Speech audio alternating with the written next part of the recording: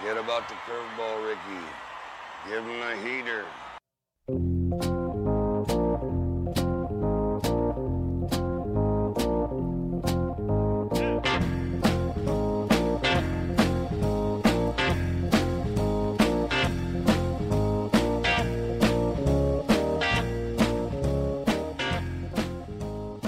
And welcome to the Heater Podcast. I'm Dan Lewig. He's Corey Pieper.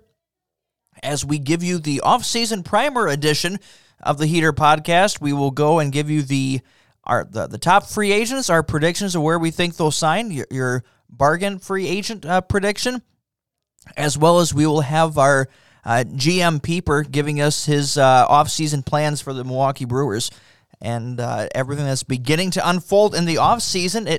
It took the beginning of last week, merely hours after our last podcast, that some of the things we talked about here and trade wins and speculation for things that could be coming, all the big hitters from the media markets were talking about it within 24 hours of that podcast, saying a lot of the same things. So legitimizing the talk that's out there.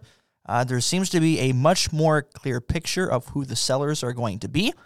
And now free agency, some things shaking out already or reading the tea leaves of what's potentially coming. So we'll dive into all of that here in just a couple minutes. But I would be remiss if I didn't first say that the Heater Podcast is brought to you by River Creek Popcorn for all of your snacking needs for baseball games and movies of choice and Christmas movies. Come hungry, leave happy. It is next week, 2 weekends from now, correct? No, it's even longer than that. December 10th, because we had to beat Thanksgiving here. So yeah. December 10th and 11th, out of my house at December 10th and 11th, Popcorn Palooza. Yeah, my dad stole that from you. Good job. We are taking orders online right now through Facebook, or you can text one of us if you have our number. I'm not giving that out on this podcast, but follow River Creek Popcorn on Facebook if you're interested.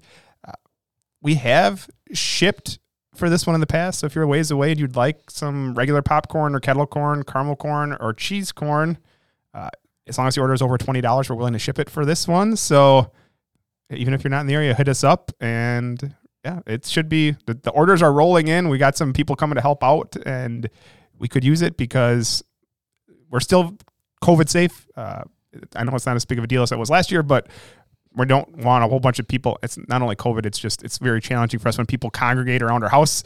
So we got to get you. We're not trying to be rude, but we kind of got to get you in and out so that people don't pile up in our driveway and we have accidents. So we will still just come in, beep the horn, and we'll come ask you for your name or number, and we'll bring you your order to your car. So yeah, it's pretty easy. So hit us up. As the winter season leads us more inside into favorite movies this time of year, it's great to have that snack of choice along with it, as well as good Christmas You're gifts. Going to Ghostbusters. I am. I've been waiting a long time for this movie. I've been talking about this movie for a long time. So it is finally here this next weekend. I will be James Bond finally. Yeah. So that was the one I was waiting for. We both had our big hits that were coming up. Next is John Wick. John Wick 4, that's the big one. That's the here. next one, yeah. That's a ways yet, but Matrix is coming out later this year, so yeah. It's finally happening. We finally reached like this pastime in the movie market for COVID, so good for them. I was beginning to worry it was never going to happen. It's nice, the nostalgia of the movie of the past connecting together. Looks like there's actually a good plot to it. If you liked the original, it ties to the original. Great cast, everything together. So I'm, like I said, excited for the Ghostbusters Afterlife. There's an easy plug for that one. But any more than that, and then you got to be on the podcast to get more of more propped up. So with that, Popcorn Palooza coming up here in the next few weeks. December 10th and 11th. Come hit us up. Well, there's a few GMs that would love to have a palooza as far as the offseason goes, and trades and free agents and all those good things. I suppose I should tease that just a little bit longer, because why don't we hit up some news and notes first? Well, let's talk about the one, I think it's the only real we have a signing that actually has happened. And this one I actually don't mind. So you may remember when Andrew Heaney got traded at the trade deadline to the Yankees, we both kind of sat here and ripped the deal because he's a homer run prone pitcher going to Yankee Stadium. But he hurried up and took a 1-year deal, and he went back out west to Los Angeles, to the Dodgers this time. 1 year, $8 million, and that one I don't mind. Like, he had a 5.83 ERA and a 1.32 WHIP, so that's not good, but 150 strikeouts to 41 walks. Like, he can strike guys out. It's just that he's very fly ball prone. Now, advanced stats love him for saying that he performed better than what his ERA stated. And we know the Dodgers. And some were stat darlings were in favor of him as a perfect 1-year deal. Under the radar. It's very similar to the Robbie Ray thing, right? That's about exactly the contract he got last year, and they got this. The Blue Jays figured him out, and he's going to get paid big this offseason. I don't think Andrew Heaney will have that type of year, but the Dodgers are very good at developing pitching. They have some Walker Buehler they developed, and Julio Urias, and even if you can get Andrew Heaney down to a 4 ERA, right? Yep. On that team, that's absolutely your fifth starter. Like with that offense, you take that. Yeah. I think it's a great signing. Some rumors, Anthony DeSclafani to the Tigers seems to be heating up. The Tigers are getting thrown around with a lot of these people that we're going to mention, but that makes sense. They are still hoping to get Spencer Turnbull back from, remember, he had Tommy John in the middle of the season, but they want one veteran with all their young guys. Yep. And same thing with the hitter. They're looking for guys to now teach the right way, with the right pedigree, and not just a veteran in name, but solid production to go with it. So there's a lot of speculation with Detroit as they reach the next phase of their rebuild process. We talked about this rebuild a bit last week, and that we wanted to know, what were the A's going to do? Are they ready to tear it down? Are we going to try and build off of it? And I think it was just the next day that John Heyman came out and said they're willing to listen to trade offers for Frankie Montas. We didn't even mention like Chris Bassett, Sean Manaea, some of the pitching, Matt Olson, Matt Chapman. It sounds like they are to the point where they're saying, look, we know that we're probably past our real window here, and we're ready to tear this down, and there should be some pretty good markets for some of those guys. Matt Olson had a great year, and I think he's under contract for 2 more years. 2 more seasons. Yep. Yeah, there should be plenty of interest in him, and that should be a good return if they're able to move him. So there's 2 teams, and we can address that here, that we mentioned were going to be on the sellers. We already saw the move last week was giving away a pitcher for nothing with the Reds to the Cubs.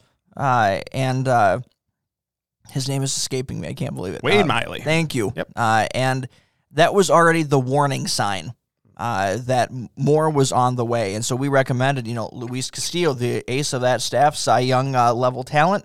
This is the time to move him to get max return. They have some young pitching and essentially the next phase, the next younger group coming in.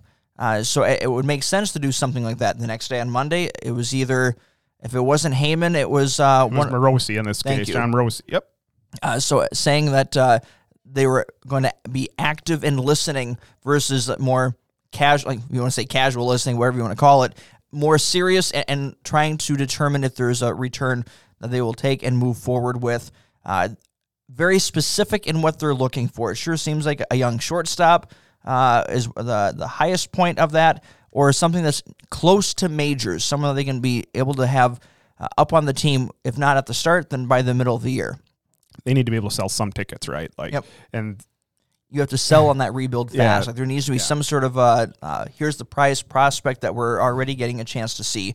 And then you add Oakland too. That was the other one that is the warning sign was when they let their manager go for no return. That was kind of the curious move. Like, are we looking at a new?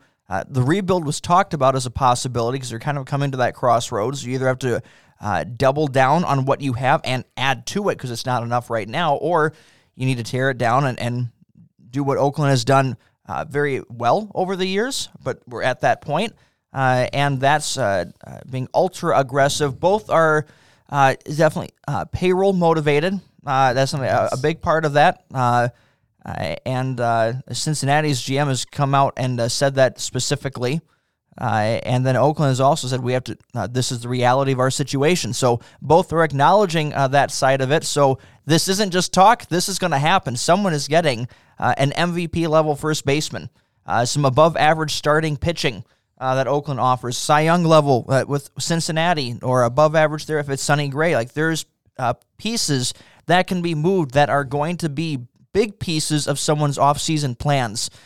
So if you're looking at from either hitting or pitching, Oakland and Cincinnati are going to be the places for the trade market. The Marlins, if you're looking for pitching, they're motivated to find hitting. If you can match it up with that, they have some young pitching that they're looking at. So those are the three teams that are really going to dictate the trade market. I want to mention one more name for the trade market. Yeah. Who's apparently drawn a lot according to Morosi, and that's Brian Reynolds. Now, we know the Pirates are horrendous when it comes to getting good returns on their players, but Brian Reynolds was great, right? 302, 24 home runs, 90 RBIs last year. That is an incredible year, and he is under team control again through 2025. I can think of a lot of teams that would have interest in a player like Brian Reynolds. I just don't trust Pittsburgh to get the right return for him, because we've seen them struggle to get returns for their great players. I just don't see him actually being moved yet. I know all the talk is there, and he's a huge piece. He would get a massive return. Yeah. I just don't know if they're going to be motivated enough to trade him yet, because I believe you can get that same return in another year, and at some point you have to have something on the major league club to work with. But would it be surprising if they traded him? Absolutely not. Let's do an injury. We haven't talked an offseason injury. So Alex Bregman on Monday underwent surgery on his right wrist, which they said 6 to 10 weeks he can resume baseball activities. So I guess the surprising thing here is, so obviously he was hurt, right? He was hurt in the postseason, but Dusty just kept batting him third, and he struggled all postseason. Now, I hope he's fine. I expect him to be better in spring training and good to go, but it doesn't look great when the team that just got done losing the World Series with their main hitter that was clearly injured just kept getting ran out there. So I hope Alex Bregman's okay, but it is sad to see that. I said that they just kept running him out there every day. They clearly knew he was hurt and hoped for better. Yeah, that's the unfortunate situation. Unfortunate recognition of what's there. Maybe they already had able to determine by doctors they couldn't do any more damage being out there, and so you're just trying to rely on the experience and luck into one. But it makes more sense now, a more clear picture of why he struggled in the postseason. Yes, it does. Let's talk this can lead right into me talking about the Brewers, because the Brewers made a trade this week with your team. Yep. And the Brewers traded a single-A pitcher. I don't remember. Evan Reiter, I think his name is, who had Correct. He had extremely high strikeout numbers and extremely high walk numbers, I saw. So it needs a little control, it looked like, for Mike. Is it Brosseau or Brousseau? I don't know how to say it. Mike Brosseau. Brosseau, okay. So Mike Brosseau, you may remember Brosseau was the guy who Chapman threw behind in the World Series and almost took his head off, in the ALCS. I don't want to say World Series. The ALCS, and then he hit the big home run a couple of years ago. So yeah, he was the Tampa Bay Rays. You can pinpoint their three top home runs of all time. That's universal. That's more of a slam dunk, so that's widely accepted for anyone who's a Tampa Bay Rays fan within that. But you have what they baseball call it the greatest night in MLB history. That was when the 2012 when both wild cards in both leagues went down to the final game of the regular season. Two divisions went down to the final game of the regular season, and within minutes of each other, the endings of this were all happening. Rays went down by eight runs to the Yankees on that one. Evan Longoria hits 2 home runs, including one in the 12th, to propel the Rays into the playoffs with that one. Dan Johnson, back in 2008, when they were one strikeout away from being eliminated, hits the game-tying shot, and part of what would send them to their first World Series. And then Mike Brosseau, after the almost decapitation with the dust-up with Aroldis Chapman at the end of the regular season, gets poetic justice in the ALCS to finish off the Yankees against Chapman and sending the Rays to the World Series. Yeah. So that was an incredible home run. Now, as far as from instead of a trip down memory lane for me, what does this mean for Milwaukee Brewers fans? The Rays had a glut of middle infielders that could hit and do defense pretty well. Wander Franco, in case you have ever heard of him, was one of those guys. And so Mike Brosseau lost out on just opportunity for at-bats. He's a solid platoon bat, especially versus left-handed pitching. That's what he does. And Brewers are looking for any type of offensive upgrades that they can, or being part of the overall piece. He's potentially underrated, not as much as like Willie Adames was or anything along that line, but he's has the potential to be a solid major leaguer on the team. You can see what they're doing here, right? It's the same thing that your team has done for a while and the Giants do, where they get these platoon blats and they can play. Brousseau can play second, third, first, outfield. He can play basically anywhere.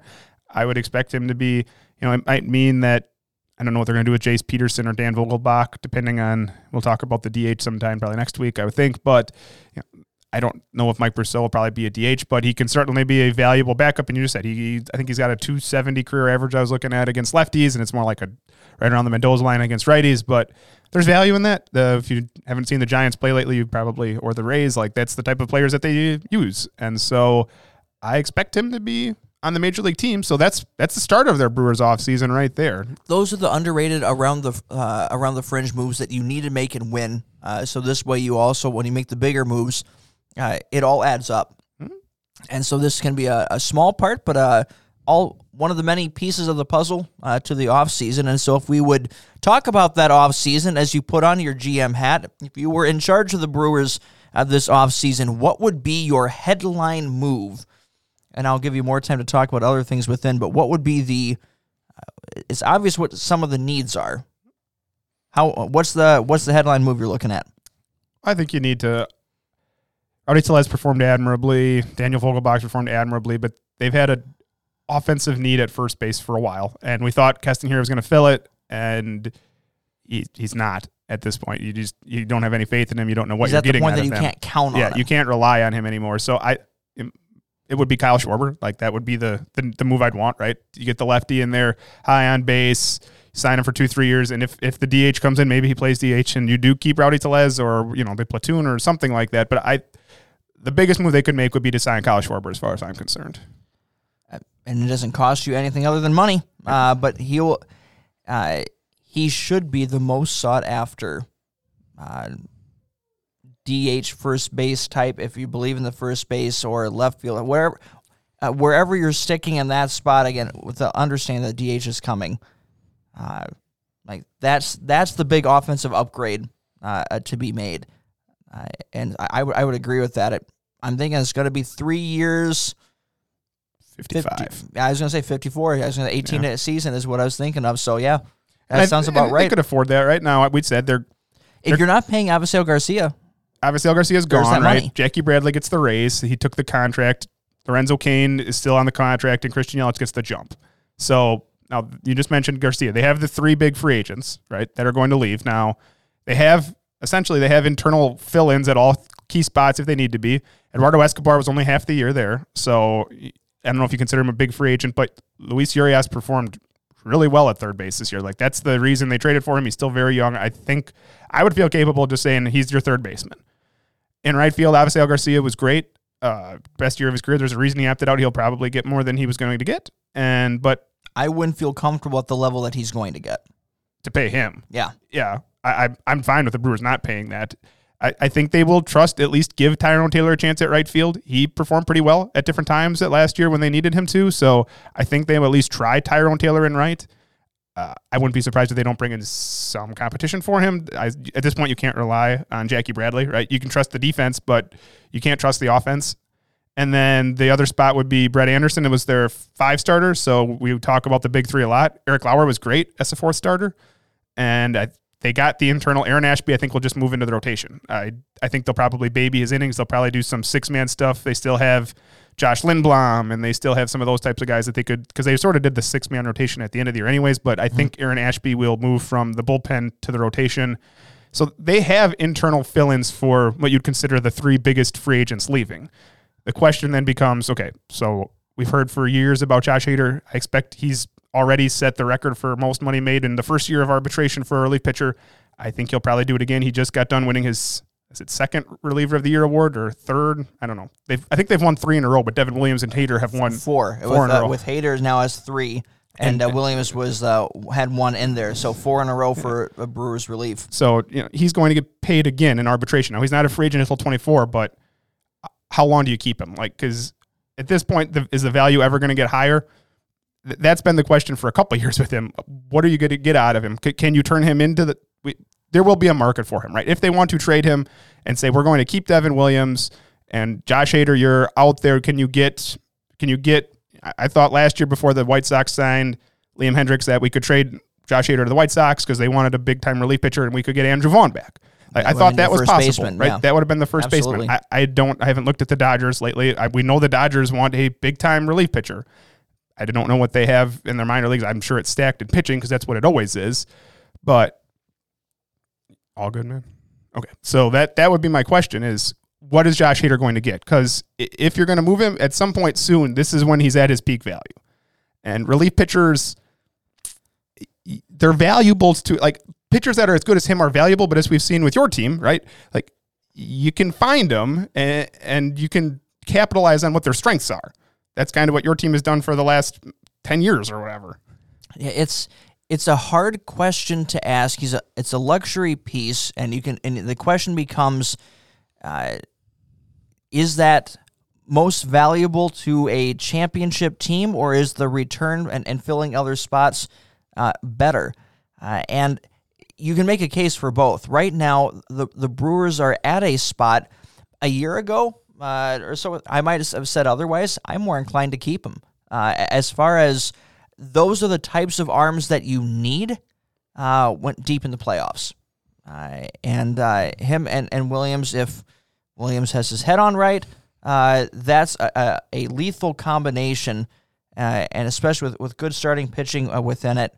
But you can make a case for both. I would say at this point, though, if you're ranking at least the two that we think are most likely to move at the offseason here, I would say Craig Kimbrell's more likely to get traded than Josh Hader. I would agree. I would agree with that. So I don't know what they'll do. That's a question that they're going to have to decide. What is the market on Josh Hader? Are we keeping him? Are we going to keep rolling with him? Are we going to try to get an extension signed to him? Because that's the other thing. Like, I'm not going to talk too much about extensions, but a lot of their pitchers are up in about 2 years. I think they just got Peralta signed, but Woodruff comes up in 2 years, Burns comes up in 2 years, and I think Hader comes up in 2 years. So at some point, you got to start thinking about are we going to sign these guys, or what are we doing? Because that goes tough. Even more down to the core of this. Is this here's our window and we need to win? If that's the case, then you keep Hader. If you're able to extend the window with some of these guys, like that's a lot of the internal communication and payroll structure that they're going to have to determine on next steps. So I mentioned Schwarber as an offensive upgrade at first. I think when I look through the team, the spot that you upgrade is first, right? Yep. Narvaez, you're keeping a catcher. I don't think they're changing that. Colton Wong, they already signed a second. Yep. Willie Adames, they made the move for short. Third, I said I think they're just going to go with Urias. And then if you go to the outfield, you got to play Yelich, right? You're paying him too much. You just got to hope you get something out of him. Even if he's back to Marlins Yelich, where he's 20 homers, 280, at this point you're happy with that because his back terrifies me at this point. I'm not sure that his back isn't bad. Center field, you're paying Lorenzo Cain and Jackie Bradley so much money now that they're going to play. And I think they're either Tyrone Taylor, and then they might sign some fringy guy on right field. But I think the upgrades first. I mentioned Schwarber. Other possibilities would be Rizzo, right? Rizzo is a free agent. His numbers have slipped the last couple of years. He's still pretty young. The pedigree's there. You could take a chance on Anthony Rizzo. And if you're going like bargain hunting and seeing what you get, like Yoshi Satsugo was really good for the Pirates. After he moved over, Yoshi Satsugo he went from the Dodgers to the Pirates, and he started to look like the hitter that was signed out of Japan. Get him out of the pressure environment and just a chance to play every day. And that really did wonders for him. And so happy to see that. It sounds like from Japanese media that he is close to re-signing with the Pirates. That could be any day now in that regard. But if he would be available, there's value there. Mm-hmm.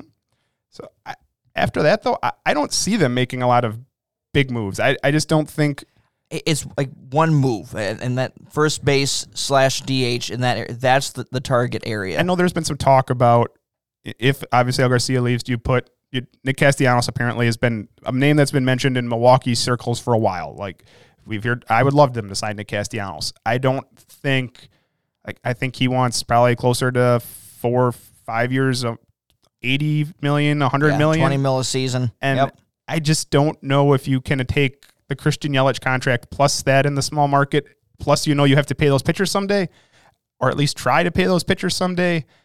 It's asking a lot. I would much rather see them sign Kyle Schwarber for a shorter term, see what we can get out of him than Nick Castellanos. you're going to clear salary soon with Bradley and Kane. I mean, that's true, but there's a lot that you're going to have to be putting on the books if you want to re-sign the high-quality talent that you already have. Yeah, so Nick Castellanos would be great. If this signs, I'm not going to be upset about it, but eventually you have to start thinking about the future here. And maybe your window is only 2 years. And if that's the case, maybe you do go out and try and win in the next 2 years. But otherwise, you don't want to. That Christian Yelich contract is looking real tough right now, right? I think he's under contract now for another 8-10 years. And if he's, when they signed it, it looked like a deal and a half because this guy was coming off of an MVP and he was tracking towards another MVP. And 2 years later, it's been right around the Mendoza line ever since that. And you got to wonder. That's the biggest name. Like, I didn't really talk about Yelich. You need to get him fixed. And we mentioned Castanera in passing. 2 years ago, he was going to be a foundational piece for this team. And here we are. Like, DH should have been his role, right? If you told me the DH was coming, it should have been, okay, Castanera can't play second, right? So DH is where he should be because he's a solid line drive hitter. He hits the ball hard, and he's going to be a great DH someday. But now here we are 2 years later, and it's an afterthought. What are you getting out of him? So they had just hired a new hitting coach. I don't remember his name. They fired the hitting coach this offseason, and they hired a new one. Actually, I think they hired like dual hitting coaches, I think they called them. Yep, Ozzie Timmons from the Rays actually is one of the guys up there for the assistant hitting coach. So they hired somebody new. Maybe you fix him. We saw him struggle. It was the high fastball, right? He just cannot lay off of it, and he swings under it, and it was brutal to watch. But if you get something out of a guy like that, like at this point, it's earned money because you're not banking on it. But could he be great? Like, we saw the pedigree, we saw the talent 3 years ago, right? 18, I don't remember. But we've seen that. If they get that back, that helps too. This will be an interesting offseason because ultimately this is the last of the hope. If Yelich comes back, all is good. If Fura comes back, all is good. If it doesn't happen this year, you're not going to be able to count on it moving forward. So this is a pivotal year, a pivotal offseason for both of those players. It would not surprise me in the least if here's part of a change of scenery trade. I don't know what you'd get for something like that, for someone who's broken and needs to be rebuilt somewhere. And the question is, do they feel confident that they can still do that where the pressure's been the most, where you've been right here, or does it need to, or are they determined that the only way he will ever have that shot is if he goes somewhere else? Another part of the offseason question. So, one big bet sounds like the best type of offseason for the Brewers. And you have one shot to get a guy like that, whether it's Kyle Schwarber. If they miss out on someone at the beginning, and it gives time for the new CBA to be figured out, and if the DH is fully there, if he doesn't sign right away, Nelson Cruz is still a potential 1-year deal as like a secondary option. But Schwarber makes the most sense, the best fit. And if money's no object, Castellanos would be there. We're talking about another outfielder later on that I think would be interesting. We'll see what his market ends up being, but especially if there's a DH that I kind of like for some team. Here's a trade that I floated by another Brewers fan that I'll float your way too. The Rays and Brewers have already gotten together on a couple of trades now, as you get with front office alignment there, so that makes sense. They both understand what each other's looking for. What about an Andy Ashby for Austin Meadows type trade?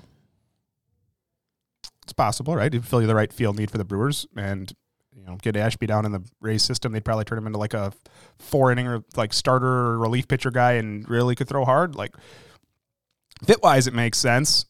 I would not expect it to happen. I know the Brewers have really valued Aaron Ashby, and the fact that they have also shown the ability to develop these young starting pitching. Mm-hmm. And I think that they think that Aaron Ashby can be a left-handed version of Corbin Burns with his tailing fastball. So maybe it gets it done.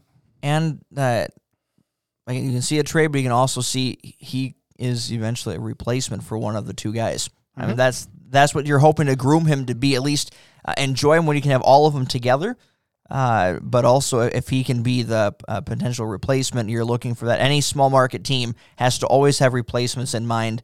That's just the way that everything works within it. So we'll see what happens with Brewers off season and see which offensive player they end up with as part of that. Let's talk catchers. Let's do that. Can we go position by position here? Let's do it. Who's your from top and then predictions? Here's my top catcher. There are none. I don't have a Correct. top catcher. I have a blank spot. I have. There are no big free agent. Last year we talked JT Realmuto and James McCann. Either one of them would be the best catcher this year, right? Either one of JT Realmuto or James McCann, but there's just not a big name catching free agent this year, and they're hard to find, right? It's hard to find catching. Now, value catchers, there are good players here. Now, there's some good backups, good platoon fits within it. There's at least some serviceable MLB starters. Martin Maldonado just got done starting in the World Series for the Astros. He's a free agent. Kurt Suzuki's had a nice career. Jan Gomes, like, they are capable MLB players, but you want them to be 80 games. You want them to be 80 game starters. Like part of a platoon or a backup. Even though I just said Martin Maldonado was a starter for the Astros, his value to the Astros is the fact that the pitchers love him and they don't care if he hits 150, like, because they have plenty of offense. So a quote good team does not want Martin Maldonado to be their catcher. It does not mean that there's not teams. Obviously, teams have catching needs, but I was looking through some of the teams, like the big name teams, and most of them are pretty set at catcher. I think the Yankees have come around on Gary Sanchez again, where I don't think they're out searching for a new catcher. And so, the Dodgers have their set catcher, and the Phillies have obviously a set catcher. So I don't see a whole lot of the big teams searching out a catcher this offseason. The guys that are out there, you're looking like a 1 year, $5 million deal. That's pretty much of insert name here, 1 year, $5 million. I mean, that's pretty much what you're looking at for the type of guys that are out there right now. Let's move to first then. So first, the top first baseman, it's Freddie Freeman, right? Now, that being said, it's virtually impossible to imagine him not re-signing with Atlanta for a lot of money. I think you're talking probably $30 million a season, 5 years, 150, maybe 6 years, 180, somewhere's in there. I would be shocked if it's not back with Atlanta, though. There's no excuse not to pay him. His value beforehand was already there. And then also after winning the World Series, like, this makes sense. You already had him as your franchise player, elite talent, all that was there. And then you win the World Series too. You have playoff money. You have new stadium money. There's no reason why this doesn't get done. What makes you curious is what has caused the holdup. This is a deal that should have been done for a while, which is part of the underlying, like the breeding of everyone thinks assumes it's a lock or should be a lock. But the longer this drags out, the more... They've been trying for a while, right? They've been working at this for a while. Now, if he does leave, where's a realistic shot he lands? Let's say something happens and apparently it's not happening in Atlanta. Where do you actually see him going? It depends on his comfort level, but New York. I would say Boston. I would say Boston. Those are the two, and Boston more than New York. As far as willingness to pay for that position. I know he would be, he's amazing wherever, right? Like, you could put him any park, he'd be amazing, but I've seen Freddie Freeman's skill set, like the way he hits the ball, the skill set he has would play just, I think he could be JD Martinez better, like in Boston, where you're talking, he's already a 300 hitter with 30 home runs. I think he could probably like touch 320 there, even though he's 32 years old for a couple of years. There's another level that he could hit in that type of offensive park. Yeah, so I think we signs with Atlanta, but... I do too. That should have been done yesterday. Yes. And the more it goes on, the more you wonder if someone comes at him with a nice pitch. And will Atlanta match? And that's... because, again, we've already put the numbers at it. There's no surprise to the numbers. So why this hasn't been done yet... why this isn't there? We don't know who. We don't know who's the holdup on this. But again, the more this goes on, the more it becomes concerning that what should be a lock doesn't end up a lock. I'll still say Atlanta with you, but that will be interesting to watch. So the value first baseman, we've mentioned both their names when we talked about the Brewers, right? It's Kyle Schwarber and it's Anthony Rizzo, I think. Now, Schwarber's horrendous at first base defensively. He's been bad defensively wherever he's played. But for now, we saw him play first, so we know he can do it. So I'm going to put him at first. They both got traded. If you remember, like within a day of each other because they're almost the same player, right? They're extremely high on base machines. Now, Schwarber at this point, I trust his ability to hit for power more than I trust Rizzo's. They're still both pretty young and they both have solid pedigree. Now, I think that you're talking Schwarber is probably like 3 years 55 and Rizzo's probably more like 3 years 45. I would agree.